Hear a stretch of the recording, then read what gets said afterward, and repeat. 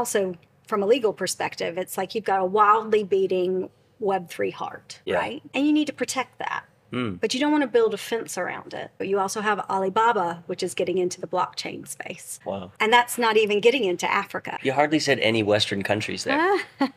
I was like, what are these people talking about? Do you think the jargon is from us being arrogant, or is it we're like really building such new stuff we need new words? The launch team wishes you good luck and Godspeed.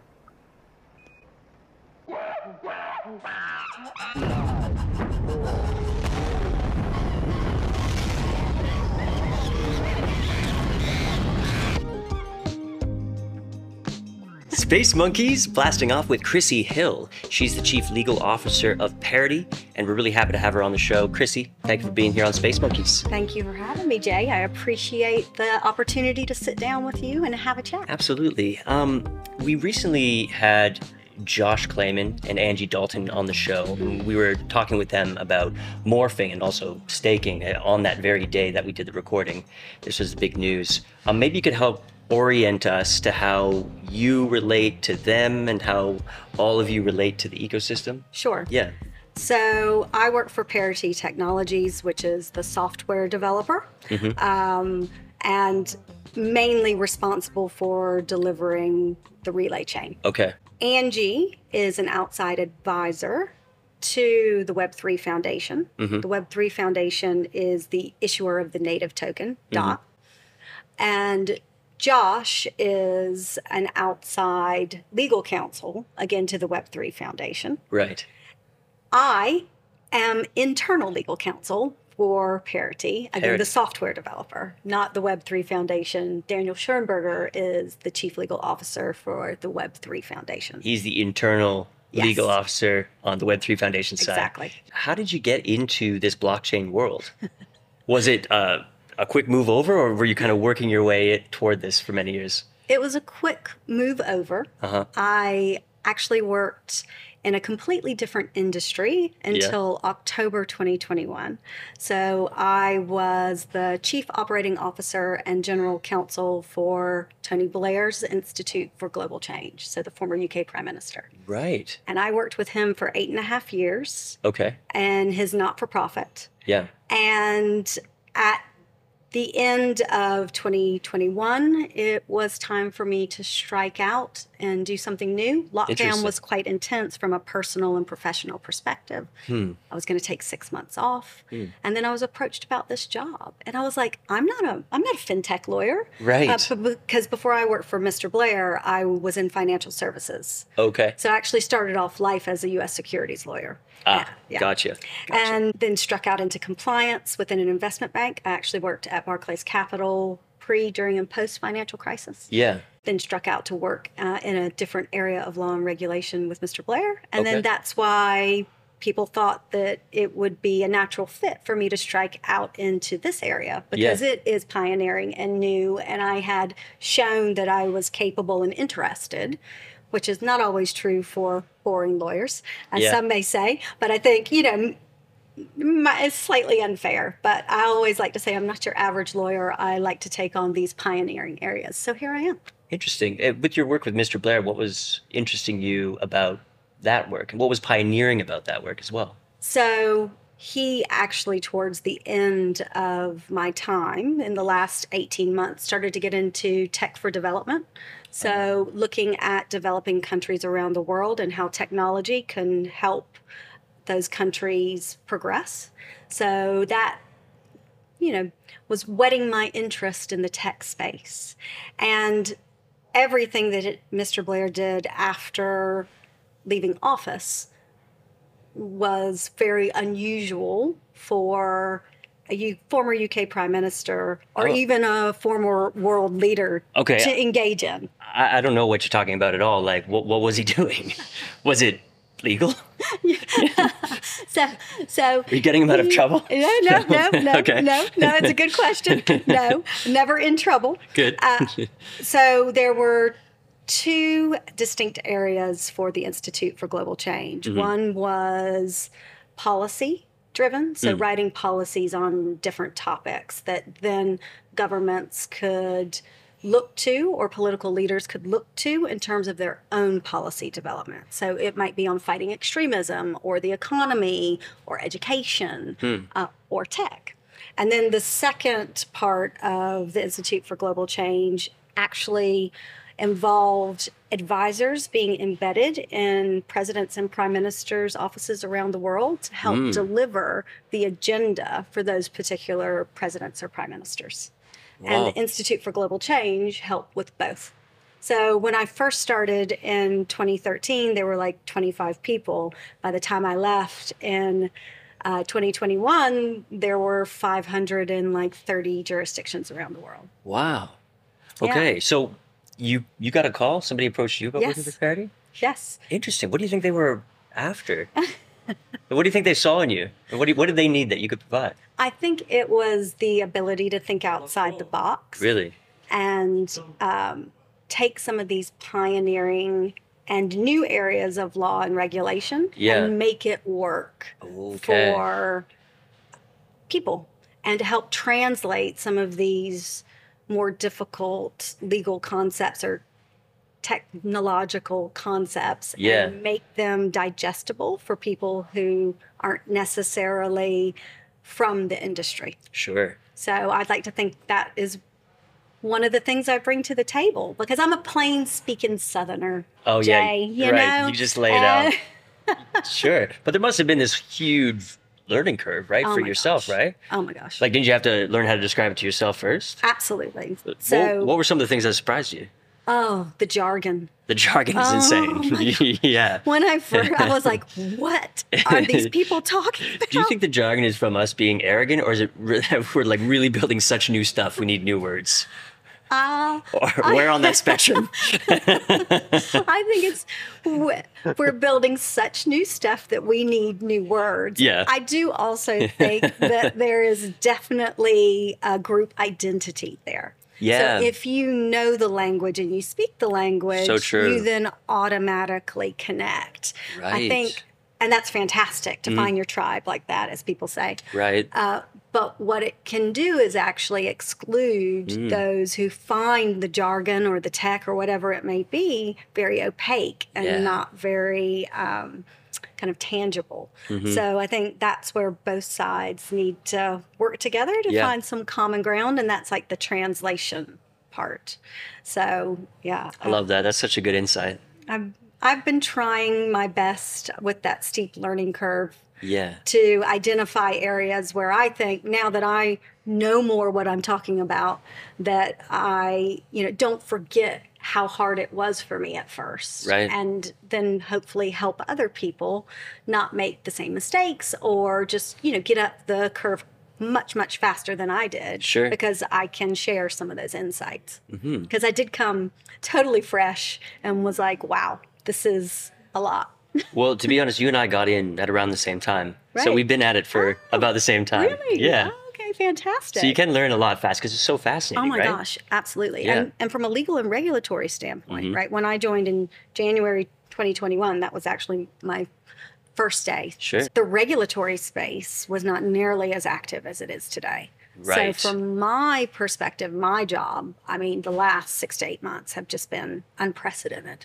So the learning curve has gotten significantly longer in that space of time, which is interesting from a intellectual perspective and a legal perspective, but Sure. it's also quite destabilizing for lots of people. And so again, trying to navigate that ground when it's changing literally daily.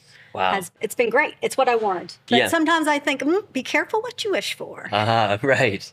So as far as this external dialogue goes, who are you speaking with mostly? Well, talking with different trade groups. Trade groups. So, for instance, or maybe industry groups, I should call them, rather than trade groups. Sure, So sure. industry groups, whether it's Tech GC, so that's very active community for general counsels, chief legal officers that are focused on the tech space. Okay.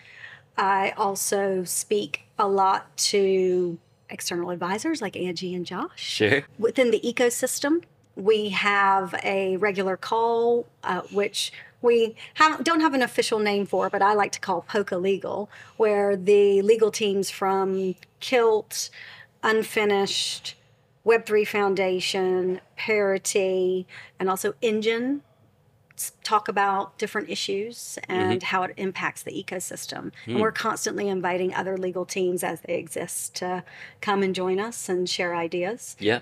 And then, of course, also thinking about speaking with different regulators around the world and also different lawmakers, again, to help translate what we do, because it's obviously more than just crypto. Yeah, right. Blockchain use cases are infinite, really. Yeah. And it's about getting people excited and understanding that you need to unpack these things. Yep. And if we are building the blockchain infrastructure, there are a number of different stops off that infrastructure train. Sure. Like if it were like the New York subway. Sure. Gaming is one, NFT is another, crypto is another. So, you know, and so on and so forth. What do you think the general feeling of regulation is with those who are regulating? Like, what are they speaking about? So I always tell this funny story about when I first joined, and I was in the UK with some lawmakers. One of the gentlemen asked me, he was like, "Oh, Chrissy, how am I supposed to take an industry seriously when they don't even spell hold or build the right way?" Yeah. This goes back to the jargon. Sure. Now, and I laughed at first. Yeah. But then I was like, oh, actually, that's a really serious translation and understanding point that he's bringing up. I mean, he was kind of joking, but kind of not, because it was something that it's an inside joke that he didn't understand. Yeah. And that is not necessarily a positive thing when you're trying to get good regulation in place. And because I think regulation is coming, there is no doubt about that. Yeah. But what we want to do is engage in constructive conversations to have positive regulation that drives adoption and allows innovation. Yeah. And part of that is having those conversations. So what do you think regulators are after mostly? Are they trying to clamp down on this innovation? Are they worried about what's possible in this decentralized world? I think it depends upon the jurisdiction that you're talking about. Okay. I think you see a lot of positive developments. For instance, in South America, in Brazil, you can pay your taxes in crypto. Wow. In the Middle East, you have Ras Al Khaimah, which is one of the 7 Emirates, and it just created a digital free zone, similar to the DIFC or the ADGM. Yeah, sure. You have the Tel Aviv Stock Exchange, which is loosening rules to allow, again, digital assets to be traded and crypto to be used in a really friendly way. In Asia, you have Hong Kong issuing some rules that are much more friendly towards crypto. You also have Alibaba, which is getting into the blockchain space. Wow. And that's not even getting into Africa and all the different views around crypto and blockchain there. You hardly said any Western countries there. You are very observant. What's with that? I would say they have a more active regulatory agenda, and I think it's a spectrum. I think you see the US, which is going very enforcement heavy. Yeah.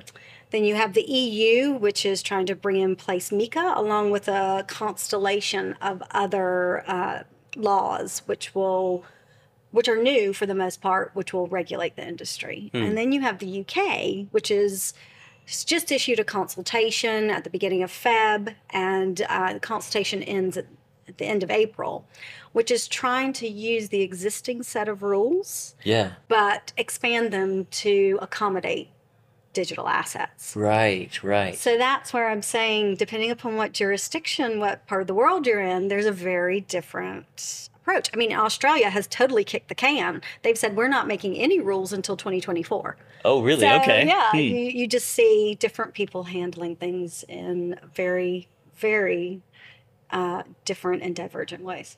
What do you think the ideal outcome looks like? I think that is a great question. I mean, I would want to see a world that is more truthful and less trustful. I want to see a world where individuals' rights are really respected, whether it's your right to privacy or your right to use open source software. And that goes into some of the licensing requirements on the legal side. Also something that's secure and transparent, and where innovation is encouraged.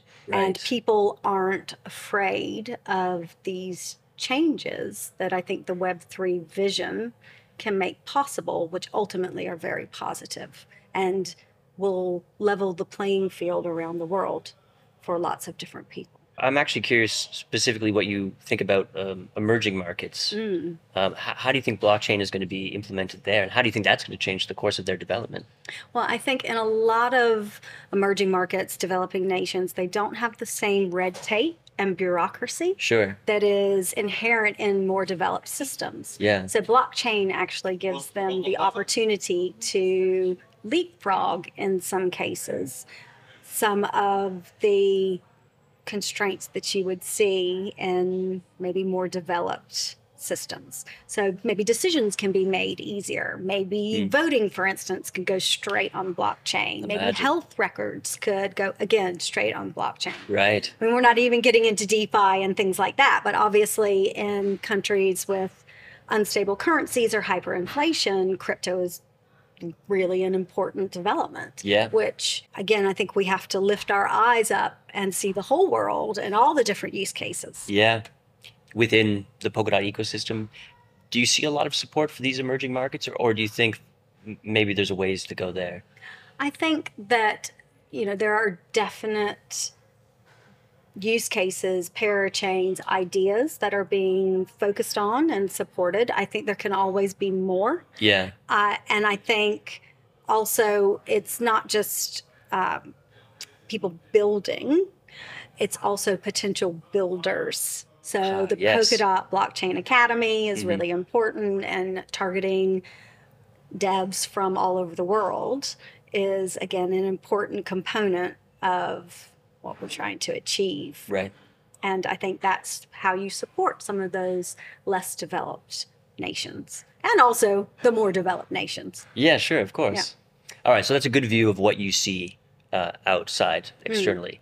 Now I'll just get you to turn around, okay? Here you are looking at Parity. What do you see? Oh, well, it's sometimes hard to lift my head up, my own head up, to look at what's going on within Parity, because I am just busy with the day-to-day, right? Parity, I mean, we've grown a lot over the last year. I think we've had like 200% growth. In headcount? In headcount. So that is, I think, really important for supporting everyone's work and where we want to go in terms of being a software developer and supporting deep engineering and our core devs. And that, in turn, will help support the Polkadot ecosystem. And I think we have a ways to go in terms of our culture, because we've grown so fast. There's no company that grows like that doesn't have work to do on culture. And actually, you always have work to do on culture. It's a never-ending job. But we're definitely starting to gel more and more under the leadership of Bjorn and others to come together as a coherent whole that is really looking to achieve some pretty fantastic stuff. Okay. Is there, I mean, I would imagine here you have these amazing, talented builders with their heads down, just trying to build out their wildest dreams, right? Absolutely. And here they come up against the edge of reality. And I imagine often you are the one to deliver some sobering facts about the way the world works. Tell me a little bit about that interplay That's interesting, and how you keep building in a regulated world. If I were to give myself a bit of advice when I first joined. Okay, sure. Like what I wish I had known. I am so privileged to work with such talented, pioneering, amazing minds. Bet. And I wish someone had sat me down and said, Chrissy, you're working with artists, right? They're real creators. They're really building something new and exciting. Some artists, their medium is clay. some bronze, some canvas on oil. Mm-hmm.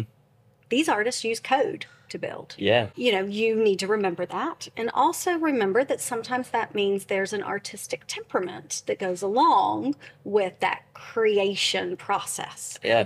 And so when it comes to talking about some of, as I think, you alluded to, some of the things that maybe aren't possible right now because of laws, because of regulation, because we're still trying to achieve a Web3 vision. Yeah.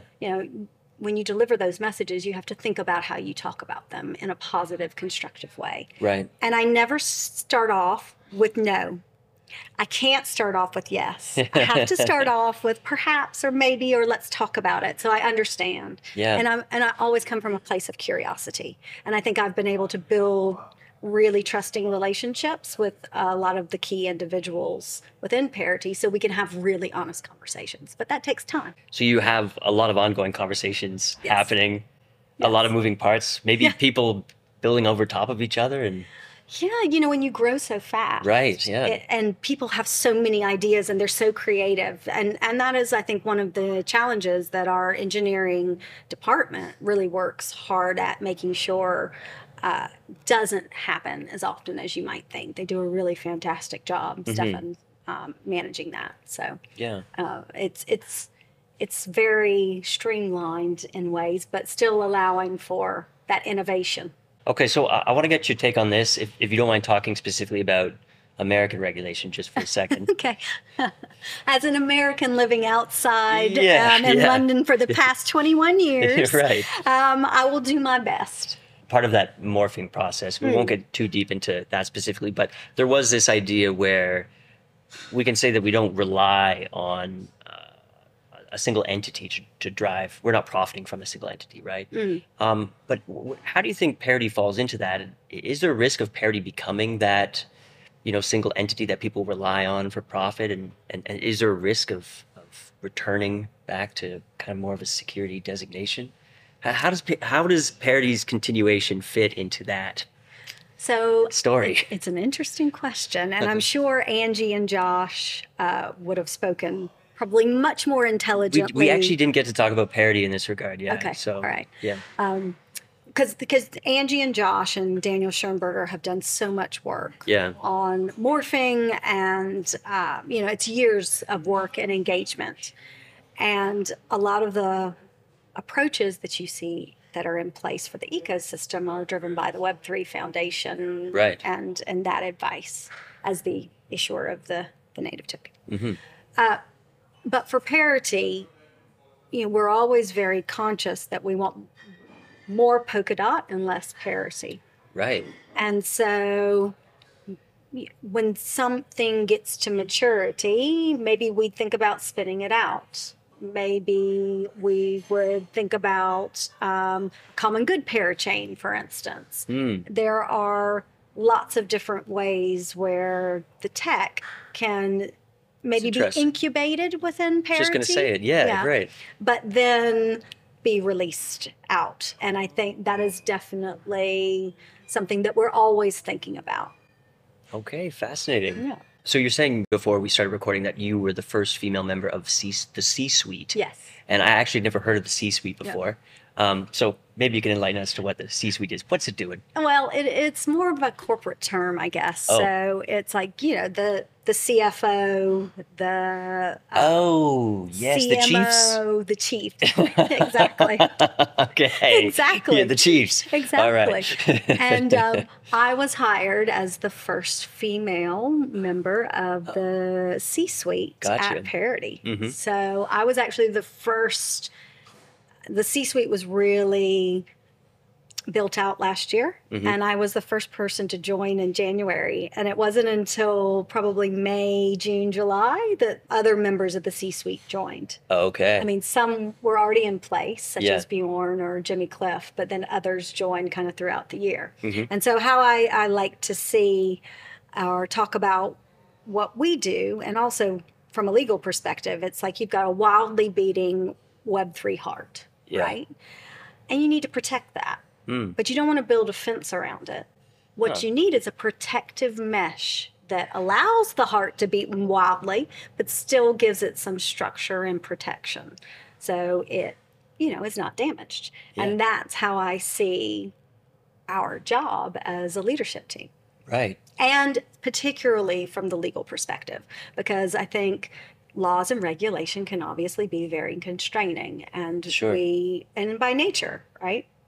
But we always want to make sure, again, that it's that we are approaching these topics in a way that makes sense for Parity and for Web3 vision. Right. Absolutely. So what does that vision look like? Let's say it's a hard one, but 5 years from now, okay? You've been here for, you said 18 months, okay? 14 14? months. I'm not that much of a veteran yet, Jay. So, 5 years is a long time. In the regulatory landscape, the technology itself could look completely different by then, right? Yeah. But what sort of world do you hope comes about in 5 years?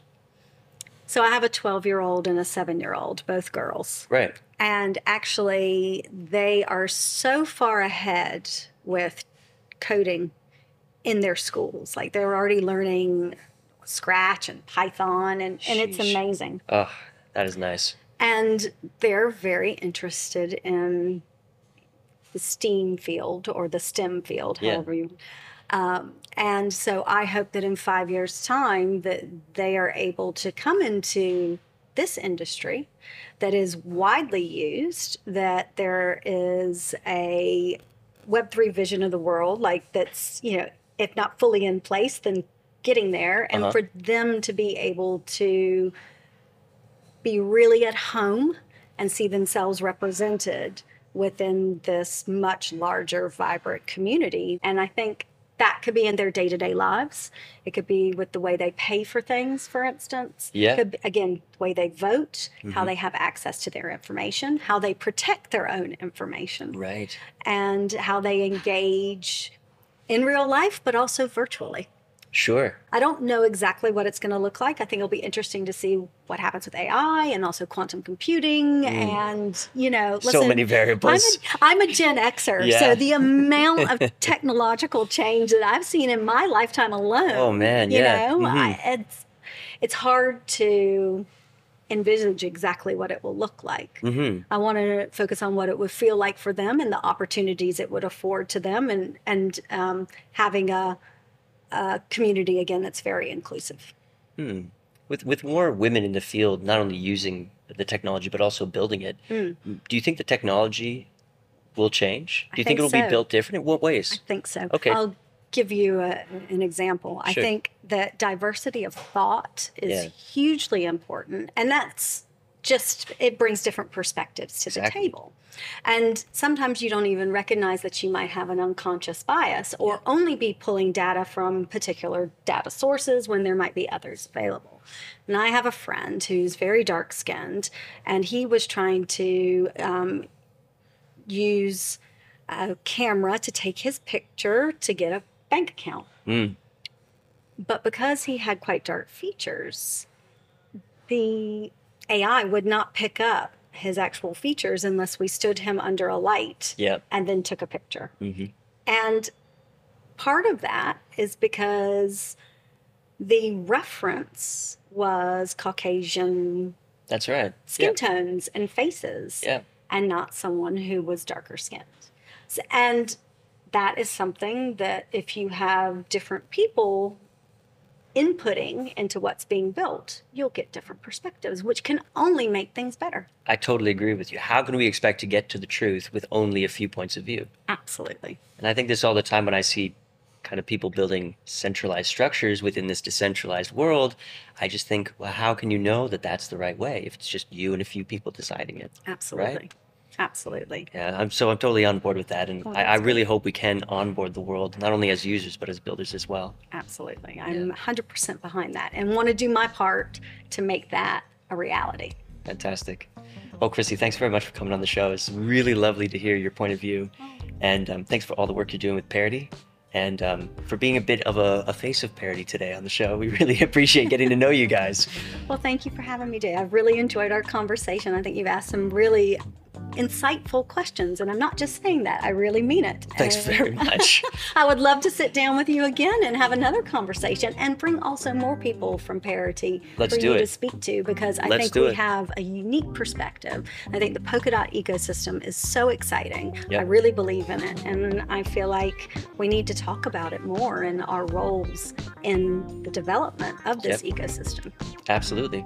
All right. Well, whatever city we run into each other next, Yeah. we'll speak then. Where are we going? Someplace where they speak Spanish. How about somewhere warm? Okay, the beach. That sounds nice. I am definitely on the beach. Oh, yeah, perfect. See you Exactly. there. I'll see you there. Thanks, Chrissy. Thank you, Jay.